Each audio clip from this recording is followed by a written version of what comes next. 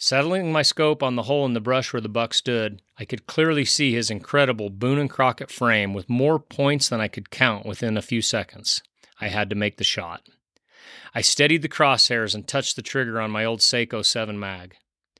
The heavy snow muffled my shot. I quickly chambered a second round and settled back on the buck. He was absolutely motionless, still standing but now staring toward me.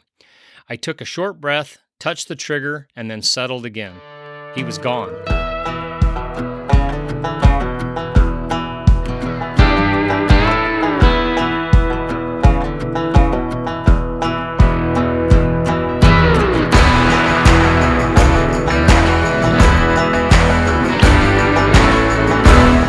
The Rockcast is powered by OnX Hunt, and for good reason.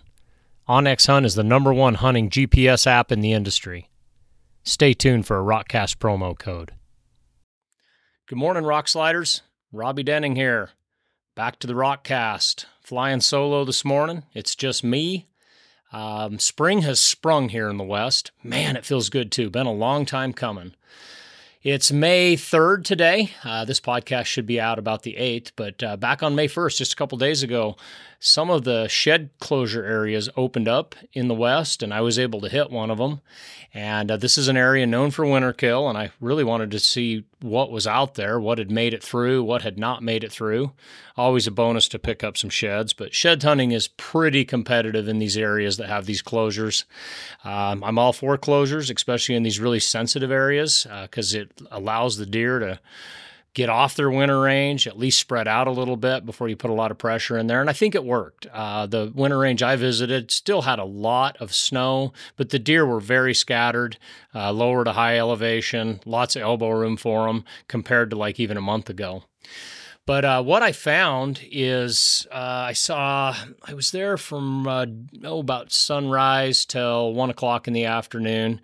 Took the horse with me and then hiked too. I kept my OnX on, my tracker on. And so I did 8 miles. And in that 8 miles, I found 25 dead deer. Some of them adults. I didn't classify any bucks. Some of them are pretty scattered by now, so it's hard to find the head and see if they have pedicles on them or not. But there was a surprising number of adults, obviously fawns, all in different conditions. When I found them, some entire bodies have not even been touched by a predator. Probably died in the last couple of weeks. A lot of deer that make it through the winter, unfortunately, die as their diet switches over from the woody browse that they've lived on in the winter to the spring grasses. And that can just be really hard on their digestive system. I don't understand it much more than that. But sure enough, pretty healthy looking deer dead on the landscape. Healthy to my eye. I imagine if you cut open their back leg and broke a femur, that would tell a different story. That's what biologists do. They can tell by the bone marrow health how the deer died. But anyways, that's what I saw in 2016. 17 after that hard winter.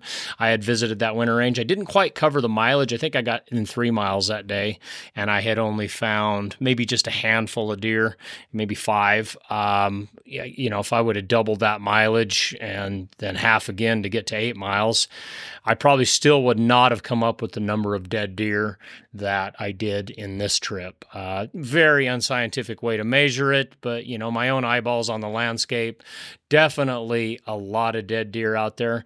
But the bright side is a lot of live deer. I saw probably well over 100 deer that day, and the ones that made it through. Some of these deer I'm able to observe through optics, or I saw them at very close range, looking pretty good. It's early May.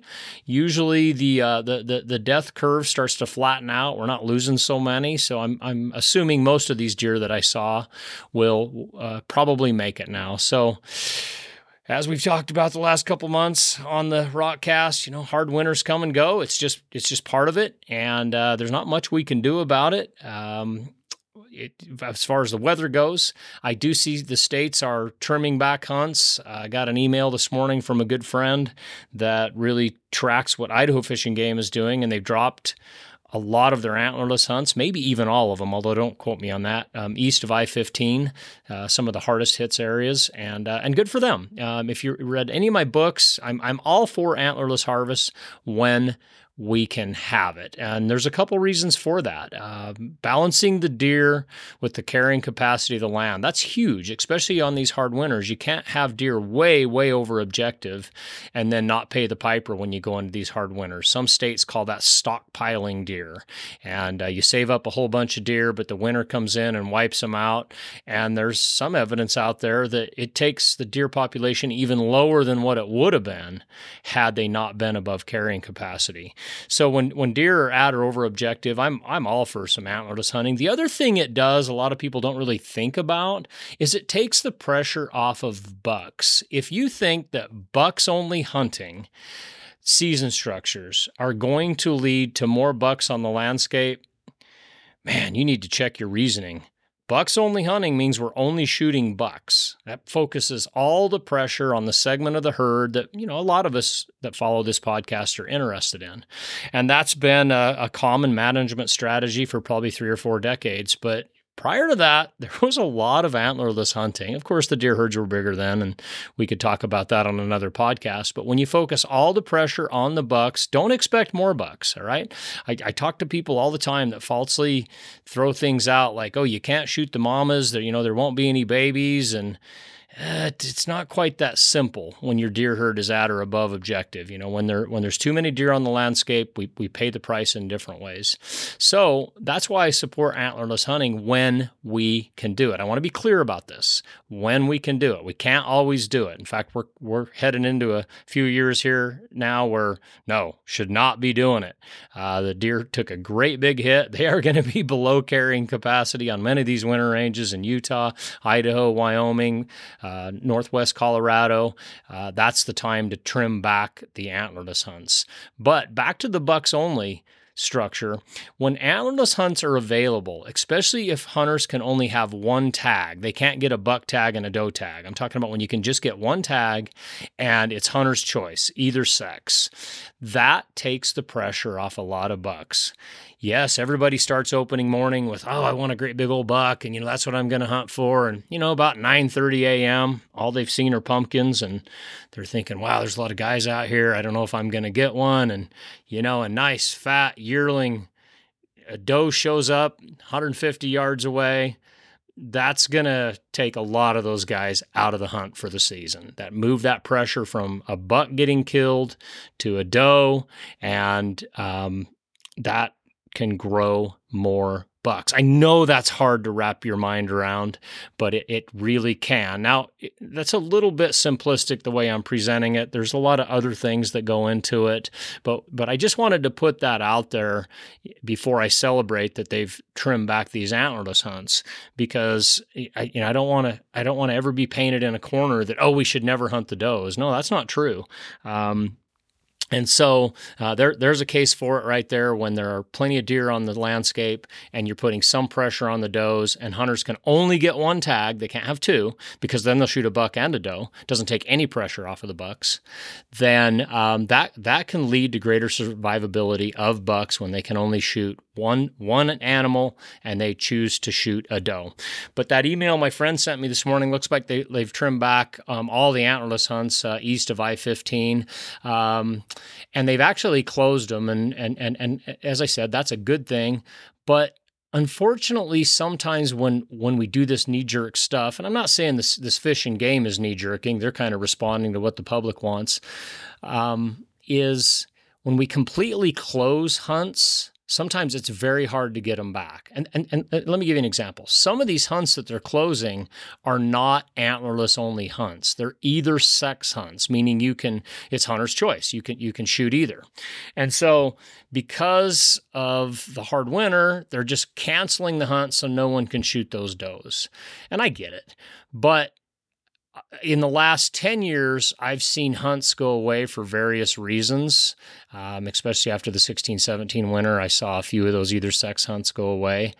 They never come back. That's the problem. When you close a hunt, there's a chance it may never come back, even if the deer herd recovers. And there's various reasons for that. Fish and Game commissioners, maybe looking out 3 or 4 years thinking, well, we'll open this back up when the deer herd recovers. That's great.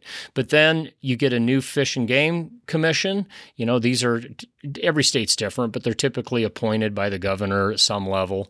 And you get new commissioners in. Well, they may have totally forgot about that hunt, and they're against it for whatever reason. And so then it never gets back open. And so what I like to see when we're talking about playing with these hunts and reducing antlerless harvest is just take the hunts to a very low tag level. If there's 40 tags in this hunt, take it down to 5. And, that's going to take the pressure off the deer. Then the hunt code is still in the regulations, and it's an option to bring back if the deer herd recovers. That's just my 2 cents on it. It's always more complicated than one scenario that I give, but I just know one thing. When I hear people talking about closing the deer seasons, there's just always a little red flag in my mind of, man, what if we never get them back open? So we'll leave it at that. Let's talk about some other things here. We got a film release coming up. Travis, Natural Born Hunter, was on the podcast back in March, several times, and April. Helped me get the Rockcast launched. If you're liking the Rockcast, a lot of people have reached out. I've got half a dozen messages over the last month. I sure appreciate that. If you're liking it, thank Travis, because he was the one that really pushed me to do it. I'm the editor at Rockslide. I work with Justin Crossley to bring all our published content to life. I'm a moderator on the forum. I'm a sponsor coordinator for Rockslide. I'm busy all the time. And if you're wondering what Ryan Avery does, he's IT. He's just as busy as I am. In fact, he gets stuff handed to him on a silver platter in the middle of the night. Hey, fix this. The site's down. Or hey, we got a hack, or we got a Russian bot in there. He has to do all that stuff. So between the two of us, we just weren't sure if we could take it on, and we were looking for another host. We talked about this in an earlier podcast, but it really was Travis Hobbs that kept pushing us, like, hey, you guys really need to have this back up. He was a big follower. He'd been on the podcast a lot with Jordan. Him and Jordan are good friends, and then after we lost Jordan, we looked for that perfect host. We just couldn't find it, but Travis, convinced us, hey, you guys are the perfect host. Just keep it going. As you've seen, Sam Weaver, one of our moderators on Rockslide, he stepped up to do our Tipsy Tuesdays. That's another person to thank. That really helped bring Rockslide back to life, Rockcast back to life. We appreciate that. Tune in every other Tuesday. Sam will cover news of the West, hot topics on the forum, all the things that you might miss if you're not on Rockslide every day. But back to the film. So Breaking the Slump. Travis and I teased that out on an earlier podcast, and Breaking the Slump is the film that we're about to release on May 17th. That covers my hunting and some of Travis's hunting over the last 3 years. And it's called Breaking the Slump because it picks up with the last chapter of my book that I released last year. If you go to the very last chapter of Hunting Big Mule Deer, the stories, you'll see the last chapter has a story in there, and it's called The Slump. And it details everything that just kind of went awry for me and Travis starting in 2020. 2020 was a bad year for the world, and man, it was a bad year in deer hunting for me. I had enjoyed, 20 years of pretty successful deer hunts. My shot average was really good, well over 90%. But when we got into 2020, it just kind of all fell apart. And that's just big mule deer hunting. I've gone through the kind of little mini slumps before. I've gone a year without filling a tag, but never 2 years. And my goodness, I just about went 3. Back in 97 through 99, I had a kind of a little slump then too. I didn't fill any tags those years, but, I was a pretty wet behind the ears deer hunter then. I'd been hunting pretty hard for big mule deer for about 10 years then, but, still easy to make a lot of mistakes then. Not surprising I went through that slump then, but then to have, over a 20-year run with only missing maybe 1 tag, 2 tags in that time as far as a year goes, you get cocky, and God brings this stuff into your life to make you humble again. And so that's really what Breaking the Slump was about. And so this film follows me and Travis, as I said, and over the 3 years of 2020, 2021, and 2022. And during that time, Jordan Budd, who actually edited the film. She operates Running Water Media. She can film hunts. She's very good at it. Got a long history of it. She used to film for Best of the West, and just brings a great skill set. Well, back in 2019, I just started hiring her as a professional videographer to follow me around in the woods. And between 2019 and 2022, she spent 15 days behind me in the woods with a camera. And I should have known that we probably would not get a buck on any of those hunts. And why do I say that? Well, that's about 15 days of filming. And as I've talked about in some of my articles in my first book, it takes me roughly 30 plus days of open season to fill a mule deer tag. Doesn't matter if that 30 days all occurs in 1 year or over the course of 2 or 3. It takes about that many hunting days for me to fill a tag, at least. So poor Jordan followed me around all that time, and we never did take a buck in any of those films. And, she did her part. I just didn't do mine, and it just never came together. So she can't be there for every hunt. I hunt 30 to 45 days a year. And so I always film my other hunts too. Just self-film, turn on the iPhone, turn it around, shine it up my ugly nose and, talk into the camera, tell people what I'm doing, get some phone scope or mag view video of bucks I'm looking at, talk about the hunt. I've been doing that stuff since 2008. I got so many hours of video crammed away that I've never published, just because it kind of doesn't really lead anywhere. You have to film every hunt, but you never know what the outcome's going to be.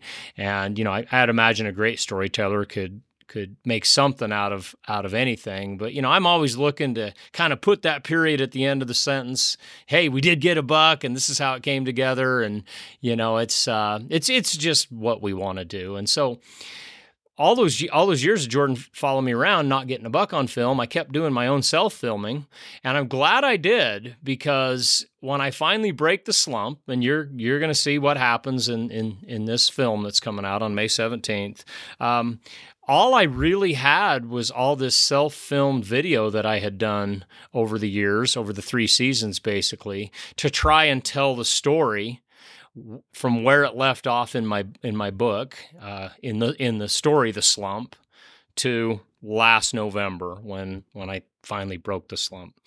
And so it took basically December, January, February to scrape together all the video, and it's on like 2 or 3 different cameras, 2 phones and a Sony camcorder. I had to go through all of that stuff. Jordan's busy. She lives in Boise. I live in Eastern Idaho. I live in a little town called Iona, and so I can't just sit at a desk with her and show her what I got and have her go through it. I got to go through it. I need to pre-edit it a little bit and send it to her. Dropbox it. She takes a look at it, gives me her feedback, and hey, you're missing this, or this doesn't quite make sense. So then I'm back to the cameras looking for something else to fill in that gap. Well, that went on for 3 months, and we finally assembled enough together that it told a coherent story. And she got that done early April for me. And, keep in mind, I'm working my regular job. I run a big crew of personal trainers for a big health club here in Idaho Falls. And, I'm trying to do that.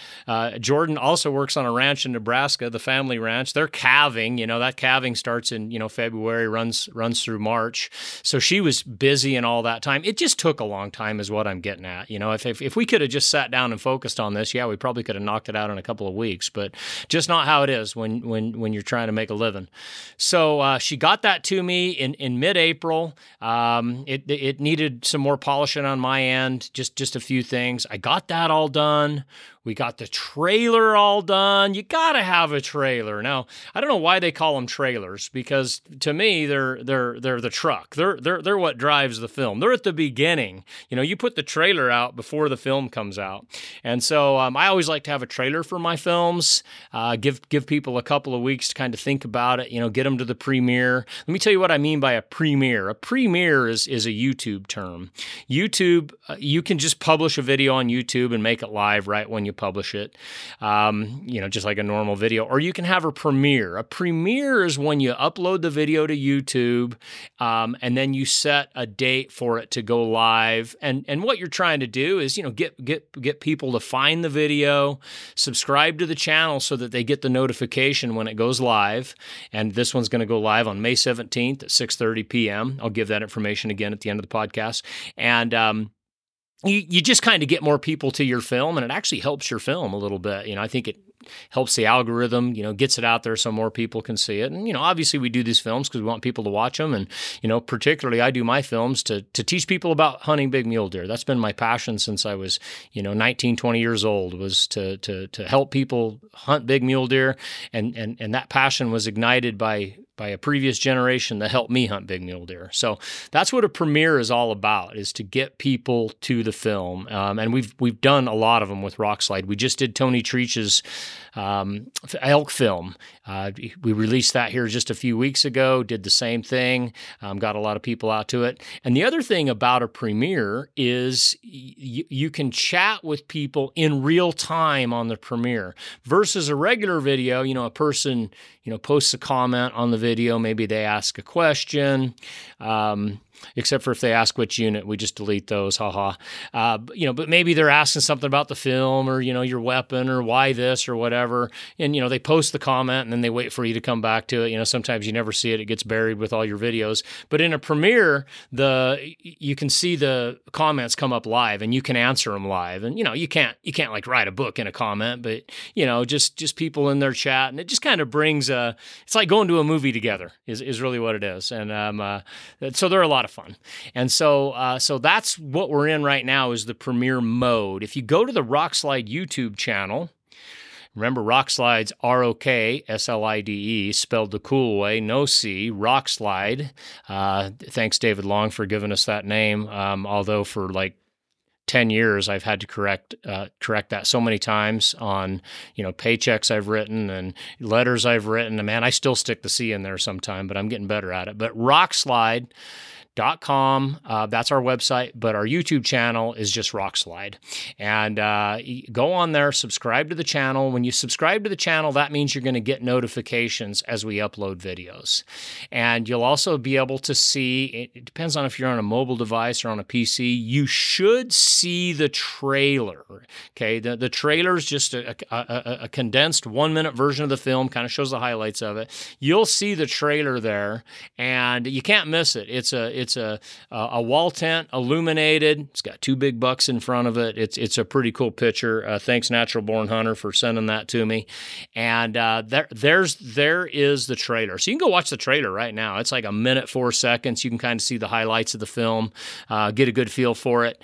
And then you're also, by subscribing to the channel, you're subscribed to the premiere. Depending on what device you're on, you might have to look for the word premiere. Click on that. We're working on that in the next couple of days. If there's any problems finding it, if you're a Rockslide member, just hit me up on the forum in a PM. I'll direct you to the right place. If you're not a Rockslide member, you're missing out, but that's okay. We like you too. You can hit me up on Instagram, DM Robbie Denning, or on the Rockslide Instagram, and we'll try to get you answered there. But we'll get you to the premiere if you want to be there. And so that's what the whole idea of a premiere is. We all get to watch the film together. And then we like to give you even more incentive to get to the premiere. So I've worked with just some of the Rockslide sponsors and advertisers that we have, and we've got some pretty cool prizes. Tony did this with his elk film a couple of weeks ago, and he partnered with Hoyt, Kafaru, oh goodness, a whole bunch of other ones. I don't have the list in front of me, and Iron Wheel Broadheads, and people that attend the premiere, because we can see you commenting, we know who the people are. And so what we do is we match up those comments with whoever's a Rockslide member. You have to be a Rockslide member too, not to view the video, but to win any of these prizes. And then we'll do just a random drawing from the people that attended the premiere. And these are usually good odds. If you have a good premiere, we get a pretty small channel. We'll get 50 to maybe 150 people at a premiere. So it's pretty good odds, if there's 4 or 5 prizes in there, better than trying to draw a mule deer tag, put it that way. But right now I have locked up from Kafaru their new bino harness. They just released this spring. We're actually reviewing that on Rockslide as well. But we've got one that we're going to send out to someone that attends the premiere. You also have to be a Rockslide member. So when you comment during the premiere, that's what enters you into it. Let us know what your Rockslide screen name is. Most of the time, it's not the same as your YouTube name. You might be Hunt777 on Rockslide, and maybe you're the married man on YouTube. Who knows? But you got to let us know what your Rockslide screen name is, and that's where the prizes are going to go to. So we're going to have that Kafaru bino harness. I've also got a 3-pack of iron wheel broadheads, and you can choose anything. They're solids, they're wides, they're vented. That's what I shoot when I'm shooting a fixed blade. Is they're vented. One of the best flying broadheads out there. Very durable. I've shot iron wheel on and off since they came out. They're a really good broadhead. I'm able to get them to tune with my field points. You'll love them. But the downside. Sorry, iron wheel. Expensive. Oh my gosh, they're like double of any other broadhead that's out there. Well, they just threw in a 3-pack. And so you'll get a choose of any of those broadheads. Maybe you're already shooting iron wheel. Well, we're going to increase your inventory. If you're not shooting iron wheel, this will give you a chance to try them and see what everybody's talking about. So I've got those guys. I've got Seek Outside. They have a new tent coming out. Not quite able to tell you what it is just yet, but we're going to know before the premiere. But they're putting up a Seek Outside tent that will go to one lucky rock slider, and so we want to have as many people there as we can. Someone's going to win a really good tent.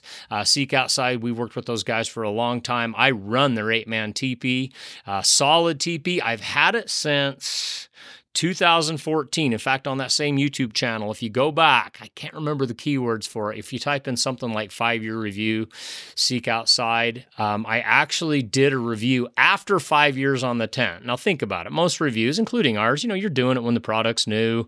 You don't really have a chance to test long-term durability. Well, I tested that Seek Outside 8-man teepee when it came out in 2014.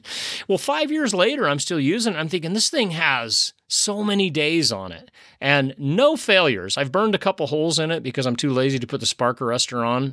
When it's snowing, I just don't even think about a spark arrestor.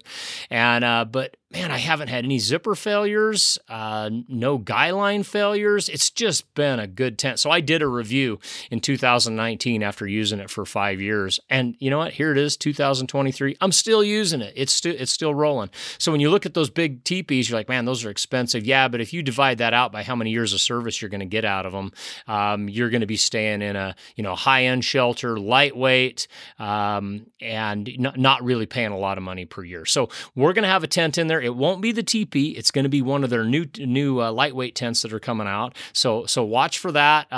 We have a thread going on the Rockslide Mule Deer Forum about this film. That's where I'm posting the prizes. I hope to have more prizes in the next week or two. I'll be adding them to that thread that is in the Mule Deer Forum on rockslide.com/forums. Go down to the sub forum Mule Deer, click on it, look at the top. There's a sticky there. That means we stick the thread to the top of the forum. Look for Breaking the Slump, and you can see the prizes there. And you can chat a little bit about the trailer there. There's guys on there chatting about it right now. So that's what's going on so far. I think this podcast comes out on May 8th. You're going to have almost 10 days to subscribe to the Rockslide YouTube channel so that you can go on there and watch the trailer. Make sure that you actually want to be there for the full film. By the way, the full film's about 28 minutes. The trailer's 1 minute. Go on there, watch the trailer. If you're like, hey, I'm game, I want to be there for this, sign up for the premiere, and then we will see you on Wednesday, May 17th at 6:30 p.m. Mountain Time. Now, let me tell you why I chose 6:30 p.m. Mountain Time, okay? My hunting brothers that are on the East Coast, that's still early enough that you can watch a half-hour film before you got to go to bed. One thing I've learned about hunters in the hunting world, they go to bed early. I got a lot of friends, man, they go to bed at 8:30, 9 o'clock, 9:30. A lot of them because they're just hardworking dudes. We all work hard for our families so that we can have a hunting lifestyle. And so that means, we're working jobs, typically jobs that start early in the morning. I was up at 6 this morning getting this podcast ready. All my hunting brothers are doing something. They might be putting on rain gutter. They might be building a house. They might be working in a machine shop. They might be working in IT somewhere. But, these guys are not just laying around watching films. And so I thought, let's run it at 6:30 Mountain Time. That makes it early enough for the guys on the East Coast that, they'll be done by 9. We can get you guys to bed, okay? That would be 7:30 for my hunting brothers that are in the Central Time Zone. 6:30 for Mountain Time. That's where the film originates, so we get to pick the best time. I feel like 6:30 is a good time to start watching a film because I'm not so tired that I fall asleep, and it's not so early that I got to rush home from work to get to it. And then for my brothers that are in Cali, they're on the Pacific Time Zone, Washington, Oregon, Northern Idaho, California, you just got to get home by 5:30. All right, you can make it. But pull out a little bit early. I don't know, slip in the bathroom, open your phone. You can watch it. It's filmed in horizontal, most of it. Some of it's vertical because, like I said, it was so much self-filming. You'll see these awkward vertical shots, but it's filmed horizontal. Just go hide somewhere. Flip your phone on, you can watch the whole film. When I proofed the film, I watched it on an iPhone 14. It shows up just fine. Now, I would encourage people, watch it on a smart TV, watch it on a high-resolution TV. It's not filmed in 4K. You're going to, some of it's a little bit hazy, a little bit blurry. You can tell it's self-filmed. You can tell that it was not shot with a high-end camera like what Jordan runs. But, hey, it's free.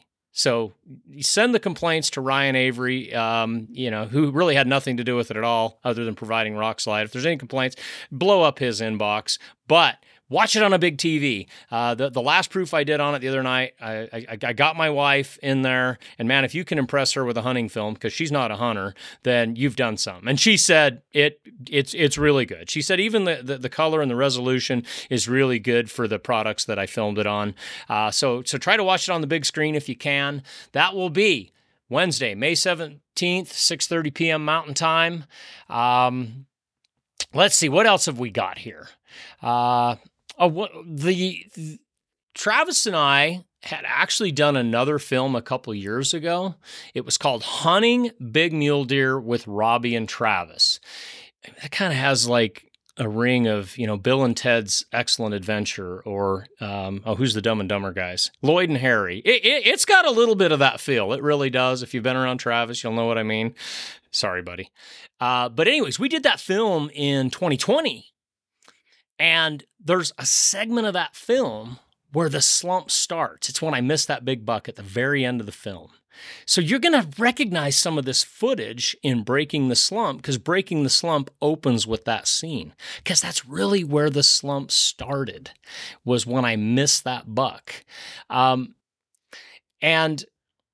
when I wrote my very first book, Hunting Big Mule Deer, How to Take the Best Buck of Your Life, I actually went back and did the math because it was like a little subchapter in the book on what my lethal shot average was. And I didn't look it up this morning, but I remember it was well over 90%, and I think that was on about 20 tags. So, I had only missed like 2 bucks out of 20 in that time. Okay, now I'm not patting myself on the back. I mean, that's just what the math said. There's probably hunters out there that wouldn't have missed any. But, I felt pretty good about that because shooting at big mule deer is always high stress situations. At least it is for me. If you can't tell, I got ADD on the brain, man. Diagnosed ADD, have been since 3rd grade. I mean, when I was in 3rd grade, they didn't call it ADD then. They called it hyperactivity. I was the 3rd grader that everybody was out at recess. I'm in the counselor's office with wires hooked up to me. They're playing yoga music in my ear. Calm. And it didn't really work, but it got me through school. And, as I've gotten older, I've worked with counselors on different levels. The Bible says there's wisdom in many counselors. So, hey, man, man. If you get into a rough spot in your life, don't be ashamed to go talk to your pastor or a professional counselor or anything like that. But man, everyone I've been to, after the first or second session, they're like, "You got a little ADD going on?" I'm like, "Yeah, I pretty much do. Hey, look, there goes a squirrel." I'm one of those guys. And so for me to have a 90% shot average for over 20 tags, I was pretty happy with that because, I do get a little bit stressed out when the shot comes. I'm not the calmest guy. I'm not Joel Turner of Shot IQ. Saw him at the Western Hunting Summit a couple of years ago. He's got some good science on calming yourself for the shot, getting over target panic, jerking the trigger. I probably should go take his class. But from 2000, up to 2014, I had a 90% shot average. I didn't calculate it after that, but I was staying right in there. Most of the deer I was shooting at, I was killing. Well, back to that hunting big mule deer with Robbie and Travis film. Yeah, I missed that buck at the end of the film. 120 yards, 130, and I didn't have a real good shot. I was shooting in between two burnt trees. You can see that in the film and everything. And I wasn't too shamed about it, but I didn't realize this one was going to set me off on a string of missed shots at big mule deer. And so that's really what the whole breaking the slump thing was about. But I wanted to let you know that scene is carried over from that first film, just in case you watch that film and you think I'm just recycling it into this film. Nope, it just starts the story right there. And for those of you that read the Slump in my last book, same scene I'm talking about. That the Slump opens up with that story. Okay, so hopefully I've given you enough info to know what the film's about. Go watch the trailer again, and I hope to see you at the premiere. The Rockcast is powered by onX Hunt, and for good reason. onX Hunt is the #1 hunting GPS app in the industry. It's the exclusive app of many of the Rockslide staff, including myself. Some of the features of the onX Hunt app are nationwide public and private land boundaries, topographic and 3D maps, track your route, location, and elevation profile, waypoints, lines, and area shapes, save maps for offline use, and create custom map layers. While many of the competitors have similar features, I find one of the biggest benefits in using the onX Hunt app is that my friends have it. Nothing more painful than trying to share a waypoint with someone who doesn't have the app. Another thing I've noticed with onX, it's pretty much glitch-free. Once you learn how to use the app, you will experience very few, if any, glitches in the app.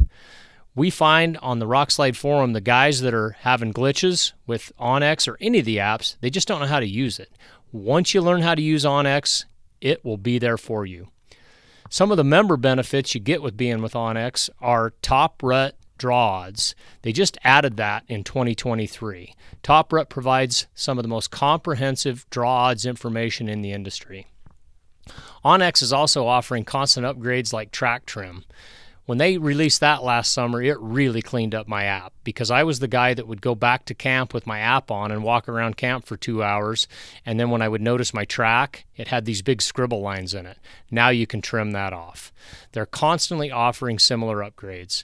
So if you're ready to make the jump, head over to onxmaps.com, use the Rockcast promo code ROCKCAST, ROKCAST, save yourself 20%.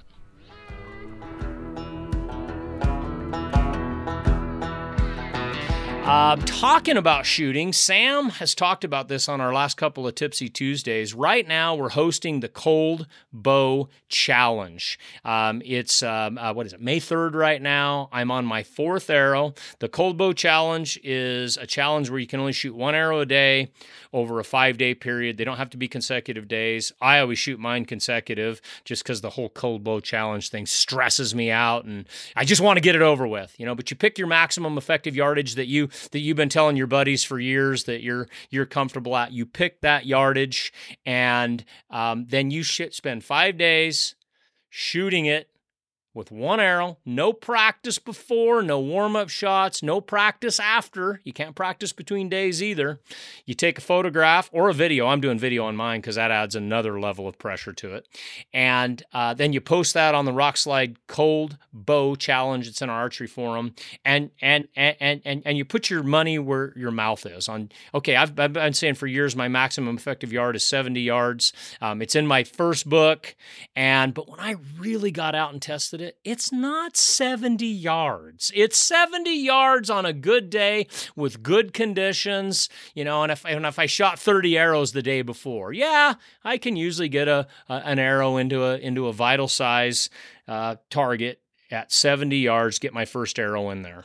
And this is a concept I picked up from Randy Ulmer, Tim Gillingham, some of the best archers in the world. Just listening to them saying over the years, different podcast articles, stuff like that it's really only your first arrow that counts. No matter how much shooting, you can shoot thousands of arrows a year. It's your first arrow that counts. That's what's telling you is going to happen on the mountain. And, I learned over the years, especially the style of hunting that I do, is that, you don't get to practice a lot in camp. I'm not usually at a road camp where I can shoot every day. I'm in the backcountry, stump shooting, that used to work when all the bows shot 180 feet a second. You could shoot into an old rotten stump. Now all the bows pushing 300. All our arrows cost $50 by the time you count the broadhead that's on them. Even if you don't have a broadhead on it and you're shooting a field point, my goodness, an arrow. What does it cost? $20 an arrow, $25 an arrow. And, you shoot it into a stump and then you walk up there. It's driven so far into the stump, you can't get it out or you break it. It's just stump shooting. It just doesn't work enough that you can really count on it. So then if you're hunting the backcountry, you got to pack a target in. And I do. I make this little burlap target and, I pack it in. But for whatever reason, a lot of times you don't get to shoot every day. Chuck Adams said for years, if you can shoot every day during the hunt, that's some of your best practice because we get rusty when we're on the mountain. We do. We shoot all summer. Maybe we shoot all winter. But we get rusty on the mountain, even going a day or two without shooting. So that's really what the whole Cold Bow Challenge is about is, what's your maximum yardage when you don't get to practice regularly? So we're doing that right now. So far, I'm not doing too good. Day one, I picked my MER 55 yards. That's what I've learned. The Cold Bow Challenge is 7 years old now. I learned at about year 3 that 70 yards, that's out the window. That's on my best day. I moved it back to 60. I think last year I shot 60. I hit it 4 out of 5. This year I moved it to 55 because I got a brand new bow, a Matthews Phase 4, which I love, by the way. The most vibration shock-free bow I personally have ever shot. And I got it in March. By the time I got it set up, it was just a few weeks before the Cold Bow Challenge. So I decided to move it back to 55, which I'm shooting a pin gap. You don't get extra credit in the Cold Bow for shooting a pin gap, but it's highly recommended if you're shooting multi-pins. Shoot a pin gap because a lot of times that buck is not going to stand at 40 yards, 50 or 60. No, he's going to be at 27, 36, 44, 58. You're going to have to get your pin gap thing down. And so I'm shooting pin gap at 55, which means I need to hold my 50 a vital high. All right. And so I've been shooting this. I always do a practice cold bow before the Cold Bow opens, okay? Because once it opens, it's the Super Bowl. Once you start shooting, you can't back up. Your day one is your day one. You don't get a mulligan. And so I had shot about 60 yards for 5 or 6 days, and I was only about 70% at 60 yards. So I moved it up to 55. I shot about 4 days. 4 days in a row, I hit 55, and I thought, okay, that's going to be my MER for the challenge. The challenge opens. That means I have to use my 50-yard pin, a vital high. That means, just take the size of the vital. By the way, I'm shooting at an 8-inch by 9-inch vital, which is approximately a mule deer vital. I'm shooting at a matrix target. I got to hold that high above it for my pin gap. Well, I had been doing that, like I said, for days. I go out there on day one and the camera's on. And even though it's an internet shoot, it's the only internet bow shoot that I know of. And there's nobody there. It's just me out in the field, me and God. I still miffed it. Instead of using my 50 a mod high, I used my 60. I didn't go through my shot sequence. ADD. It's a terrible friend, and it showed up right at that moment. So I miffed it and shot high the first day. And yeah, the first thing you think is, maybe I just won't post this. Well, you gotta post it because it's a challenge. It's not a contest. It's a challenge. You're personally challenging yourself. So the only way it's going to work is if you're honest with yourself. Okay. And so, yeah, I had to go post it. And, I got some there's laughy emojis on Rock Slide too. So I got laughy emojis and all that. Hey, I can take it. I miffed it. I posted mine. I always do the lead post on our cold bow challenge. I'm kind of the leader of it. So I put myself out there. By the way, we had Randy Omer out here a couple of years ago, and he totally passed the cold bow challenge. He hit his vital at every yardage. I think he was shooting 60. He was the lead post one year. Tony Treach has been the lead post, but I'm the lead post this year. So, whatever happens, good or bad, everybody gets to see it first. So I got that on there. We opened at 8:15 on Saturday, April 29th. And so by about 9 o'clock, that first page was full. And by a page on Rockslide, I think there's about 25 posts per page. So we had 25 shooters, within the first hour. And I just went through and did just some quick math on the percentage of people that were hitting their MER. And it was about 60%. So roughly 30 to 40% of people were doing what I did. They're miffing it. And that's the cool thing about the cold bow. A lot of people laugh about the cold bow if they haven't done it. They're like, well, how hard can that be? People, they're just going to post their best arrow. Isn't that known on the internet? Everybody just posts their best arrow. And it's like, no, most guys are pretty honest. We have some killer prizes for the cold bow. Sam talked about that last week. Thousands of dollars of prizes. Best shooter doesn't win. It's if you're honest and you post your arrows, you're entered into a drawing. There's a little bit of advantage for rock sliders that have been with us for a while. They have a 300 post count. That means they've posted at least 300 times on rock slide. We double their entries in the hat. You can go and look at all the rules and everything, but that's basically what it is. And so when people hear about it, they think that this is kind of dumb. But I'll tell you what, it's real pressure. It is real pressure. You think it wouldn't be, but it is. When your buddies are watching, it is. It's as much pressure, if not more, than when I go to TAC or any other archery range. Even though there's real people there watching. A lot of people aren't really paying attention. They're working on their bow. You're shooting in a small group. Maybe you're just shooting with a buddy. Man, there's just something about, I've got to show the world on Rock Slide what I just did. And when you miss, it sucks. So anyways, my first arrow, I miffed it. Second day, nailed it. Went through my shot sequence just like I should have. Nailed it. I think I was center of bullseye too.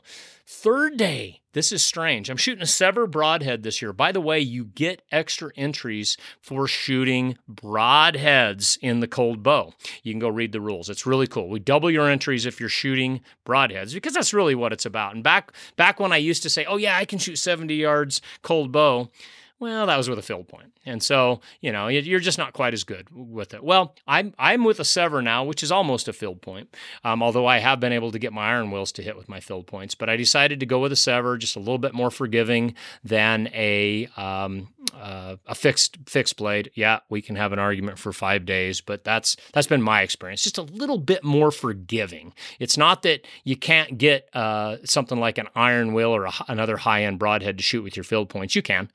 I've done it for years. I did it with Steve Speck's solids that he sold for years. I think he still does. That's a really good broadhead. Did it with the iron wheels. I always got them to hit with my field points. But what I find is with an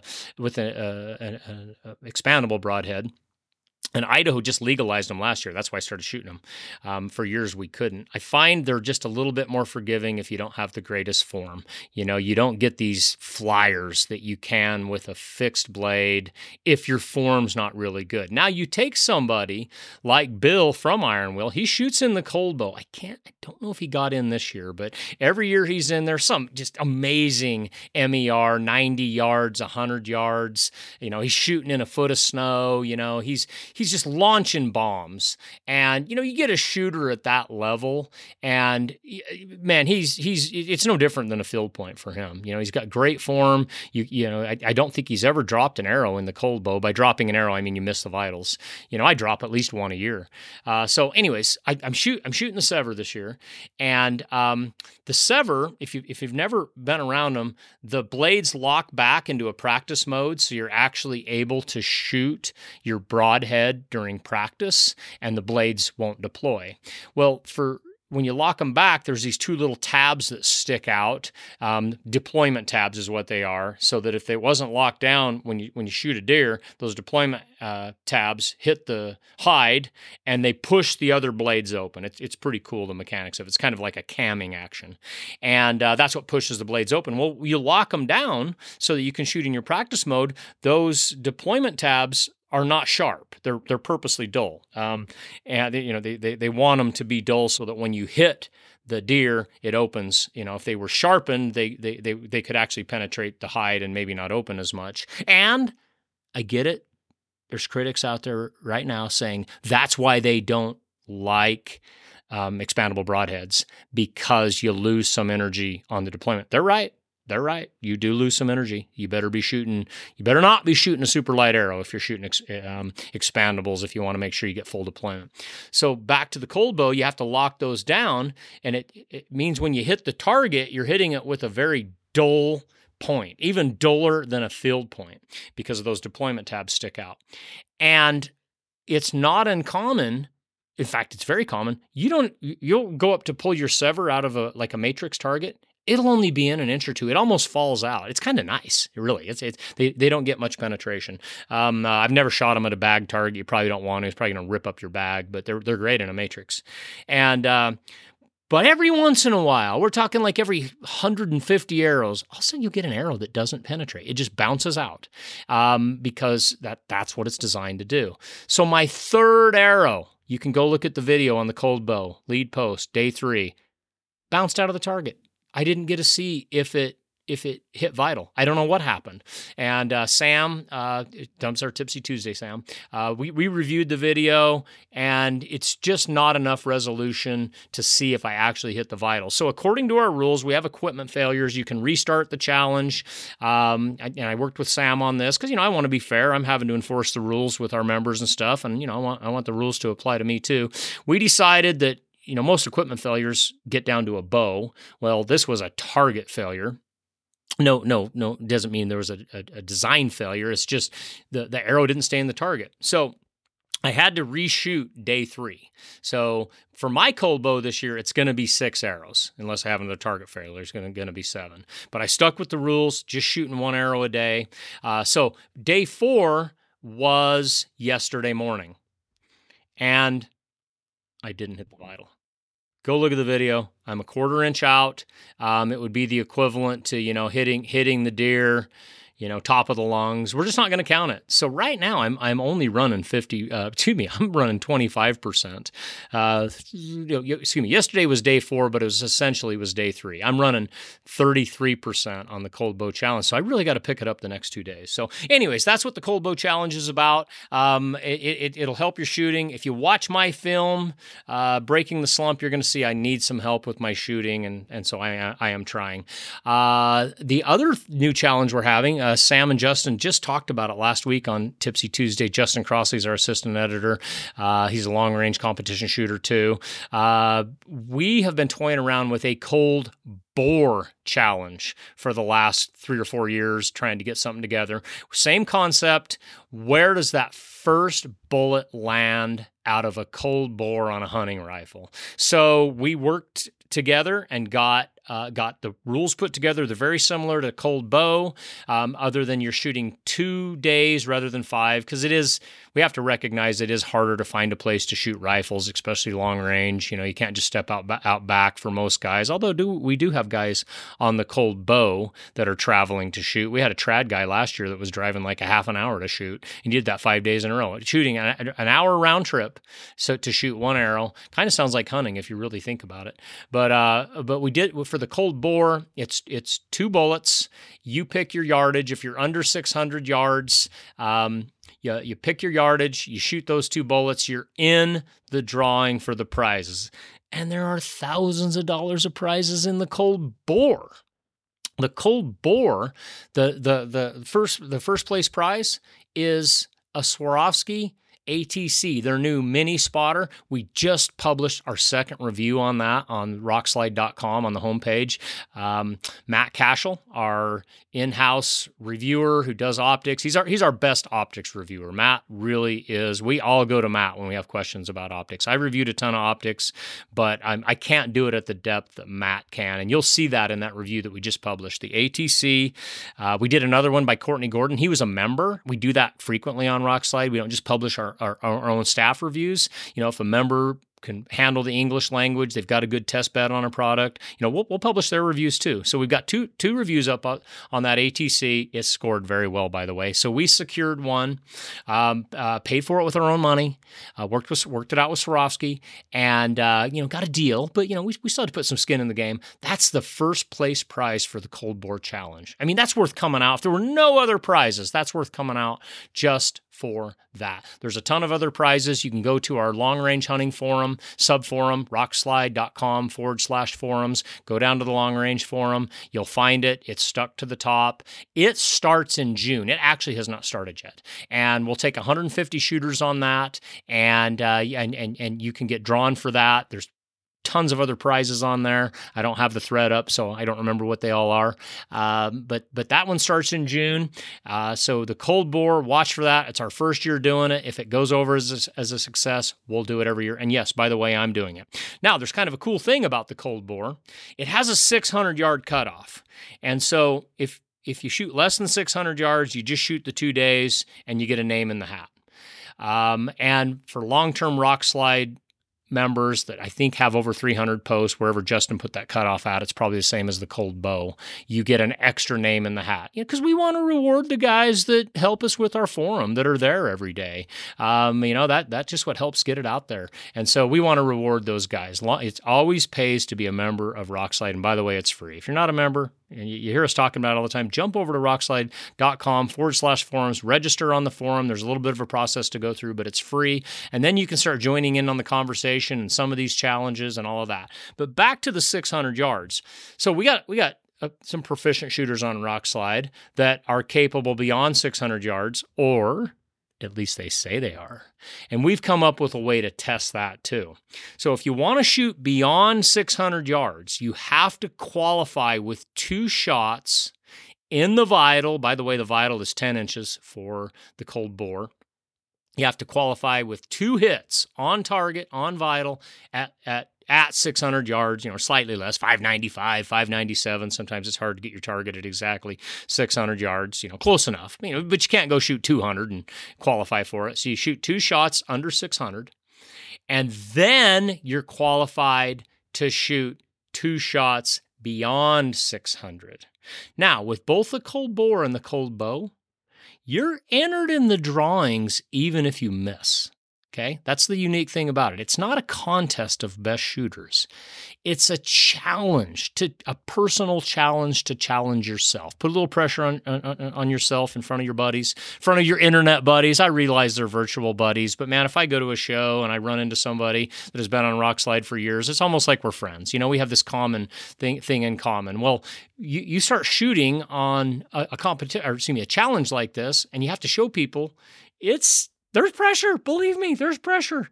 And so with the Cold Bore and the Cold Bow, you get rewarded even if you miss, because it's all about testing yourself. Because even if I, God forbid, I drop the next 2 arrows and I end up, 2 arrows out of 5 for the Cold Bow, that's embarrassing. But at least I have something to work with. Hey, maybe 55 yards is not what I should be shooting at a deer at. Maybe I better back it up a little bit. It gives me something to work on. Same with the Cold Bore. So if you shoot under 600 yards and you miss, it's fine. You're still in the drawing. But if you want to shoot longer than 600 yards, you have to hit the Vital, both shots, pre-600. 600 yards and in just a little bit, you have to hit the Vitals. Once you do, you're qualified to shoot Beyond 600, you can pick your yardage, whatever you and that cannon can do. And this is the difference with the cold bow, though. You have to hit those 2 shots in the vitals beyond 600 if you want the extra names in the hat, okay? So I know it's kind of probably hard to follow on a podcast with a guy that talks really fast, but it's on the Long Range forum on Rockside. Go check it out. Cold Bore Challenge starts in early June. All the rules are there. It's a really cool concept, and we think it's going to take off. So I hope to see you guys there.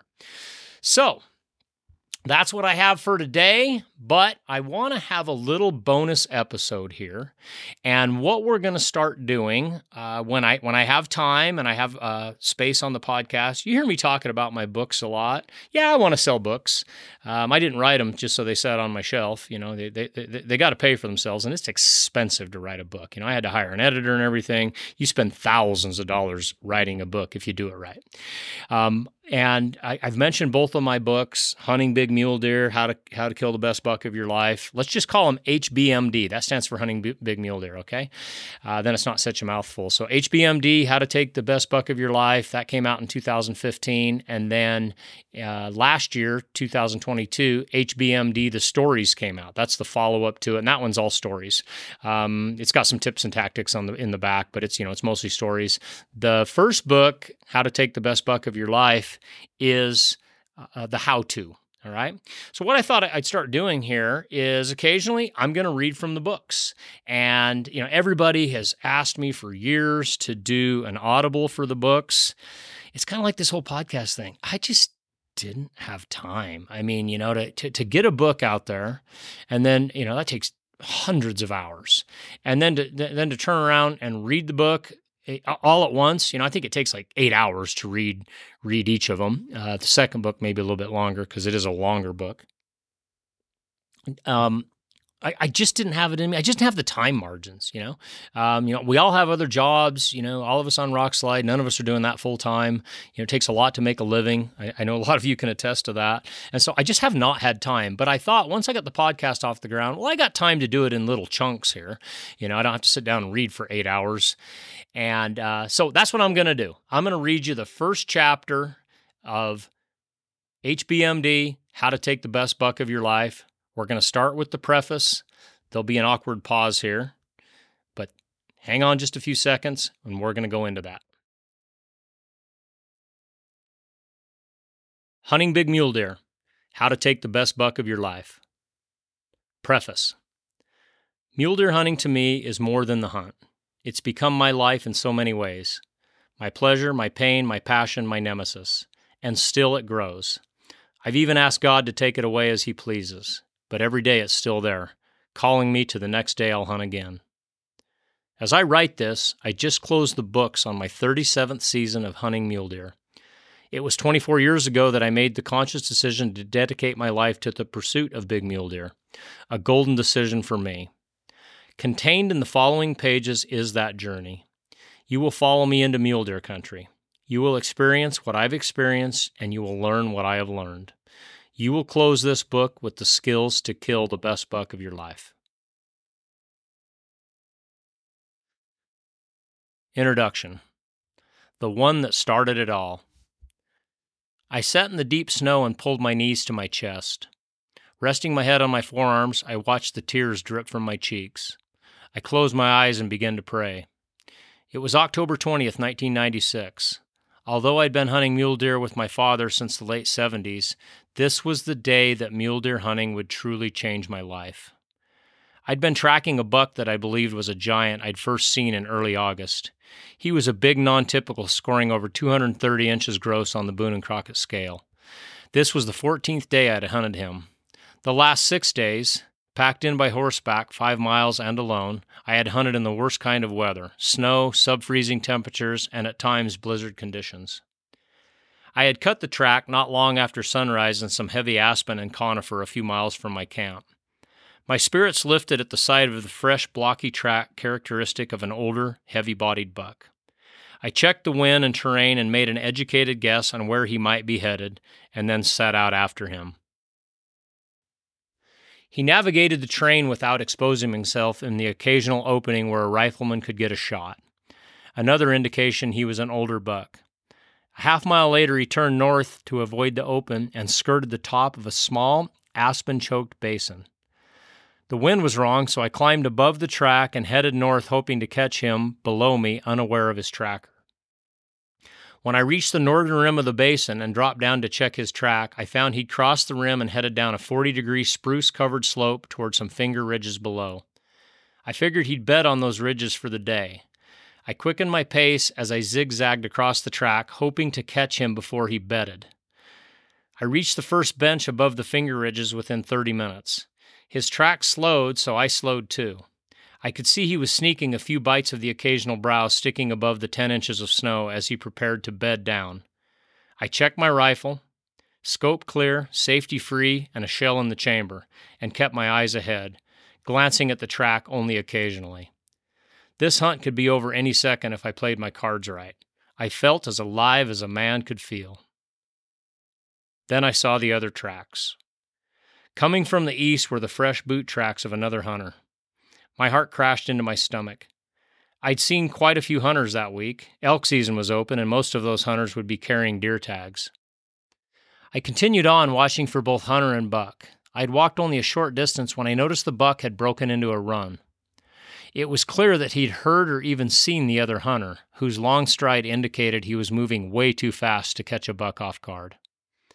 I followed a few hundred yards farther, but I could see the guy had thoroughly spooked the buck. In that steep mountainous terrain, the buck would win. I'd learned too many times before that a frightened mule deer buck is nearly impossible to stay with in that type of country. He can put several miles, 8 hours of walking for a man, between himself and his pursuer in just an hour or less. In this kind of weather, I could not survive the night without shelter if darkness fell and I was too far from camp to return. Crushed, I sat in the deep snow and began that prayer. I still had 1 day of season to hunt, but I had no strength left, as the tears on my face showed. I'd hunted mule deer for 30 days every year for the last 6 seasons, but had yet to kill a really big deer. I wanted to quit forever, right then and there. I asked the good Lord for strength. Drying my eyes, I stood and started the hike back up and south towards the rim of the Aspen Choke Basin. Maybe by some miracle, the buck would return to his home country before I had to pack out the next day. 30 minutes later, I stood on the rim overlooking the basin where I'd cut the track a few hours earlier. Within just seconds, I spotted a deer with my naked eye barely visible standing broadside in the aspen tangle 300 yards below me. I quickly put my old 8x42 Pentax binoculars to my eyes. Instantly, I could see it was the giant. The buck I'd been tracking all morning had been the wrong buck. I dropped onto my belly and crawled forward to clear the rise in front of me. In the brush where the buck stood, I could clearly see his incredible Boone and Crockett frame with more points than I could count within a few seconds. I had to make the shot. I steadied the crosshairs and touched the trigger on my old Seiko 7 mag. The heavy snow muffled my shot. I quickly chambered a second round and settled back on the buck. He was absolutely motionless, still standing but now staring toward me. I took a short breath, touched the trigger, and then settled again. He was gone. I watched for a while as a nervous feeling crept over me. 300 yards in hunting conditions is no chip shot, and I feared that I'd just missed the biggest deer I'd ever seen. I made my way back down into the basin, trying to keep a line of sight to where the buck had been standing. Approaching the tangle, I was exhilarated to see a blood-soaked skid trail headed down the mountain. 20 yards below in some brush protruded the antler of the best buck, even to this day, that I've ever seen on the hoof. I dropped onto my rear and slid down the slope. As I knelt and touched the buck I'd pursued for 2 seasons, I praised God for not letting me quit. That was nearly 20 years ago. As I write this now, I'm taken back to that very moment. My heart races a bit still, and there's still a tingle on my skin. That was the buck that started it all for me. It changed the trajectory of my life. I knew that day, Lord willing, I'd spend my life pursuing big mule deer. Here and now, the fire still burns.